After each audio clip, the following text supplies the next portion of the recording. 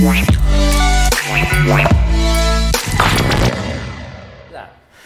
of you know we are selling our house. It's almost done. I think we're hopefully going to close this week, and we're moving. We're moving out of here. Don't have the next place yet, but during the sale of your house, there's all these processes that you go through, and there's inspections and assessments and different people coming and going and look at it and stuff like that, and things we have to maybe fix or not fix. And so after one of the kind of inspections comes through, get the list of things that they notice, and they're just going through trying to find things that are wrong. It's very sort of a very vulnerable feeling. And one of the things they came back is that, the furnace in the attic isn't working. The furnace doesn't seem to be working. And I was like, and our realtor was like, maybe they just didn't know how to work it. I'm like, crap. Like, I don't think that thing's working.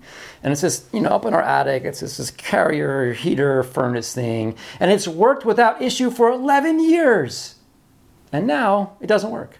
And now on the day of inspection, it doesn't work. It's deciding not to work. And I mess with it a little bit. I was playing with the controls. I climb up to the attic, and I've got, YouTube and a headlamp and a couple of tools. And I'm just staring at this big piece of metal that's not doing anything, that's not working. And I'm just like, are you serious right now? Are you serious right now? And I'm thinking, this is going to cost me like $5,000. Are you serious right now? And it's funny, you've ever said that, like, are you serious right now? Maybe you kind of say it to yourself, are you serious right now? You can't be serious right now. Like, who are we saying that to? Like, I was kind of saying it, I guess, to the furnace. I was kind of maybe saying it to myself, maybe to God in some way, when you just say, are you serious right now? Like when your life just has that much happening, and then one more thing goes wrong, one more thing breaks down, one more thing falls through. Are you serious right now? This letter of this letter of 1 Peter is to people having a bunch of these moments and way worse. And what started out as exciting in their journey as believers is now getting to be pretty difficult.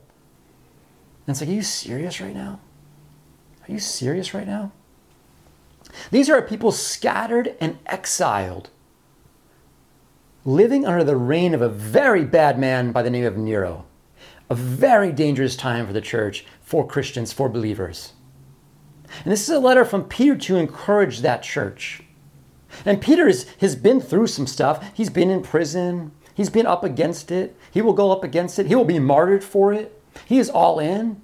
And he is a voice of hope and encouragement, and also reality. Also reality. This is 1 Peter. We're going to hang around this for a few weeks. If you read the Bible on your own, pick up 1 Peter. Start working through it, and we'll see what God has for us in that.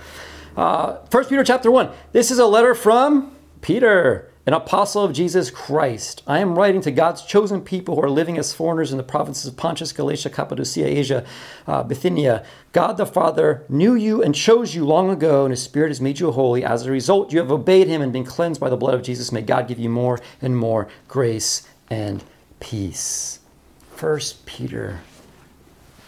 Peter, an apostle of Jesus, to the exiles, to the foreigners. Some translations may read, to the aliens. People scattered, living in places that aren't quite their home. And this is part of our history. This is church history. Church history has always been about the church being exiles and foreigners and slaves under Babylon and Egypt and others. This means that we are a people with this sordid kind of past of not quite fitting in. That God's people have a history of being a misunderstood minority. The church has been a misunderstood minority for generations upon generations, for hundreds of years. Because we live under a different authority. We live under a different king. And so he's acknowledging that, hey, I know you guys are out there living in foreign lands. Like the prevailing culture is here. There's all this prevailing culture, but the Jesus culture is like right here. It's like this little subculture, this little minority culture. Everyone else is doing all this, but you guys live this way. And Peter says, I know you're in uncomfortable places. And he starts listing them off. This is a circular letter. This is going to go around to everybody. It's almost to say, too, you're not alone. Maybe you feel alone, but you are not alone in those places. Pontus, Galatia, Cappadocia, Asia, Bithynia, all Roman provinces, what is now Turkey, all scary places to live. And it's so easy to think for us sometimes, because sometimes we live in these kind of scary places. It's like, oh, no one else understands what it's like. No one understands what it's like here in Cappadocia. No one gets it. Oh, well, if you were in Galatia, if you knew what I knew, if you had a background like mine, had pressure like we do, it's so much easier where you are. And we all kind of think that way. And we're all in some place, and they are a little bit different, but not that different. Not that different. Your struggles are not that different. Peter said, hey, God chose all you guys. You're all part of his family. You all know the grace of Jesus. You're all in a hard place. As he goes through this letter, you're all in a hard place. May you have more grace and more peace. More grace and more peace. He goes on. And verse 3 through 12 is, I probably won't get to it all this morning, but it's really a song of praise. We read it in the Bible and it's this kind of text, like, but it's like, it's a poem or a song of praise. And so read 1 Peter 3 through 12 and let it soak in as you would a worship song. He says this, now we live with great expectation. This is the people living in a very hard time with a very hard maniacal emperor, fearful for their lives. They're being persecuted by way of just the way of economy and jobs and famine and food. And they're just losing kind of everything. It's a difficult place to be up against the Greek and Roman civilization for the early church. And Peter says, now we live with great expectation. And we have a priceless inheritance. Oh, that's awesome. Priceless inheritance. An inheritance that is kept in heaven for you. Oh, that sounds awesome. It's kept in heaven, safe, pure and undefiled, beyond the reach of change and decay. Man, amen. And through your faith, God is protecting you by his power until you receive this salvation, which is ready to be revealed on the last day for all to see. This is so encouraging. You have an inheritance. It's not here now. You can't have it yet, but it's safe. And through your faith, God is protecting you. He's not protecting you by removing the trials. He's protecting you through your faith that tells you this is not all there is. Verse 6, so truly be glad. Truly be glad. There is wonderful joy ahead. Even though you must endure many trials for a little while. Even though you must endure many trials for a little while. This is kind of a but statement. It's like you have this inheritance. It's in heaven. It's awesome. Be encouraged. You have great expectations. God's protecting you by his power. Be glad. You have faith. But even though you must endure many trials for a little while, it's going to be awesome. But it's going to suck right now for a little while.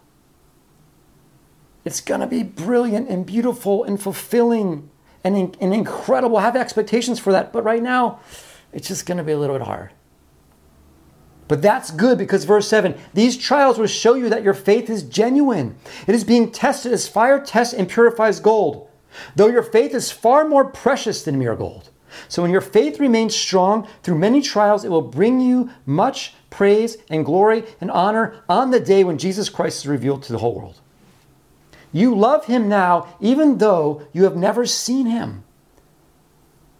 Though you do not see him now, you trust him and you rejoice with a glorious, inexpressible joy. The reward for trusting him will be the salvation of your souls. And this is his high level encouragement. But it's also reality. And it's a reminder that where our hope lies and where our hope and where our joy comes from is not here. It's not here. It's in our Father. It's in the grace that's found in Jesus Christ. We talked about this idea of being tested as refining gold. And we've talked about that this year before. But what that process was when they'd have the precious metals, this gold, what they would do is they'd put it under fire and put it in heat, and they would burn it and melt it and boil it. And what would happen as they boiled it is that the impurities in it, the other elements or just other kind of junk, would rise to the surface. And so you're working with this vat of gold, and the other stuff that rise to the surface. And it's not just that you would see it there, like, oh yeah, this gold's got some stuff in it. It's so that you would take it out. It's for easy removal. Like, okay, the fire has brought the junk to the top. Now we can skim it out of there. Now we can refine this gold. And this COVID season, this election season, has put some of us through some heat, through some fire. Like if Trump won, I'm not sure some of you would have made it. Some of you, like, we're just so stricken with fear and anxiety. Like I haven't seen that kind of anxiety since I sat next to Bruce at last year's Dodgers playoff game.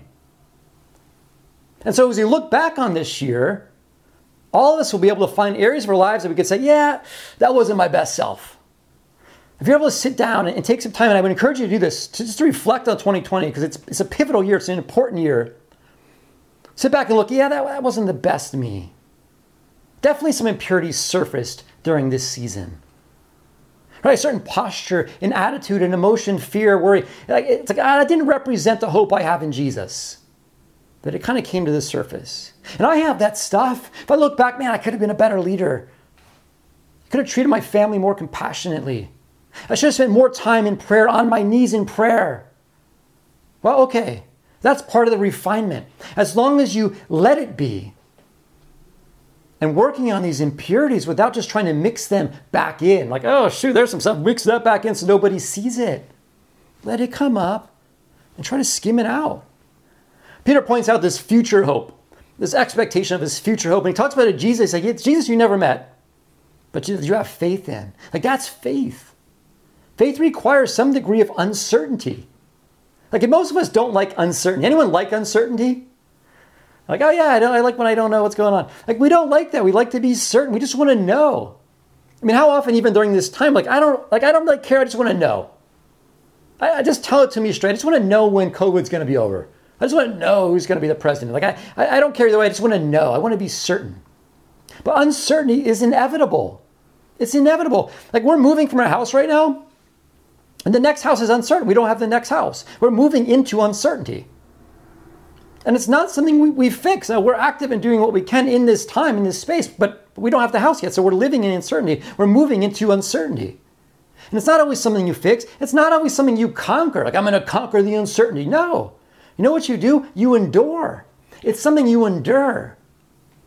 When things are uncertain, when there's trials and storms, it's not just something to zip out of. It's like, I got to endure this. Endure this. He says in verse 6, be truly glad. There is wonderful joy ahead, even though you must endure many trials for a little while. Even many trials, like, yeah, there's wonderful joy ahead, but you have a bunch of trials ahead of you.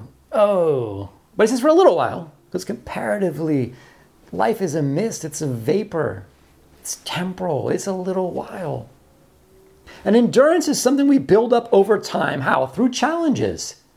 Through work, through exercise, through practice. That's how you build endurance. But we don't like doing things over time. We like things now. We like things instant. We like Amazon Prime. Like, if you shop on Amazon and it's not Prime, you're like, it's not for sale. Well, it is for sale. You just can't get it tonight. Endurance, a strong faith, takes time and work, and it takes some heat. Trials are unavoidable. Jesus said it. He said, you're going to suffer. It's going to be hard. Peter writes it, Paul writes it, it's going to be hard. Trials are unavoidable, but endurance is achievable. Trials are unavoidable, but endurance is achievable. Your suffering, whatever season you're in, is unavoidable, but endurance is achievable. You build it up, you stand firm. Like, this year for me, not nearly as difficult as last year. Not even close. Not even close to the challenges I faced last year. And I am healthy this year because I got my butt kicked last year. When I go about, like, I don't know, I'm doing okay. This isn't really fazing me. But I'm healthy this year because I got my butt kicked last year. I'm grounded this year. I'm standing firm this year because I was knocked over last year. And that builds endurance. Check this out, verse 9, and we'll close up with this verse for this week. The reward for trusting him will be the salvation of your souls.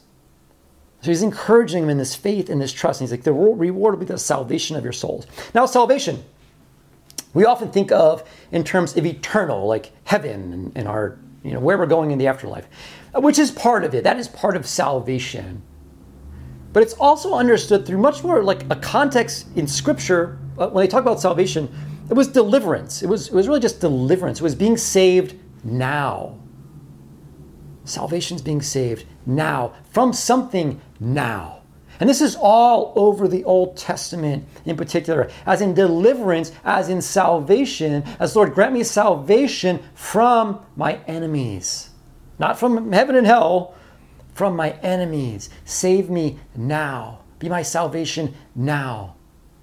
The reward for trusting him will be the salvation of your souls. In classical Greek, it's soteria or soteria. And it means deliverance or preservation. And they would use this word commonly, and it talked about like for a man's safe return to his home or to his own country after an absence on a journey. So you've been away. We're praying for their salvation, meaning bring him home. Right? It can mean a guarantee of safety or security against danger, salvation. See, trusting God now brings a wellness to your soul now. Trusting God now brings a wellness to your soul now. And to allow the messaging all around us to creep in and cause fear and anxiety and division and hatred and animosity, that hurts our souls now. Trusting God keeps our souls healthy, saves our souls even now. See, trusting God isn't just about some ticket out of here, but a way to live while we're here. Let's pray. God, thank you for this morning. Lord, I pray for those who just feels like their souls are just turned up and it's been hard and there's been anxiety and there's been some messy things. Lord, I just pray for grace and peace as Peter opens up, more grace and more peace, more grace and more peace. May you know that there is plenty of grace and plenty of peace available to you. Lord, for those who are just going through it, I pray for deliverance now. Pray for a rest now. Lord, I just pray for some tranquility now as we have the courage to trust you now. In your name we pray, amen. All right, you guys, thanks for hanging out. We will see you soon. Peace. Don't forget your kids.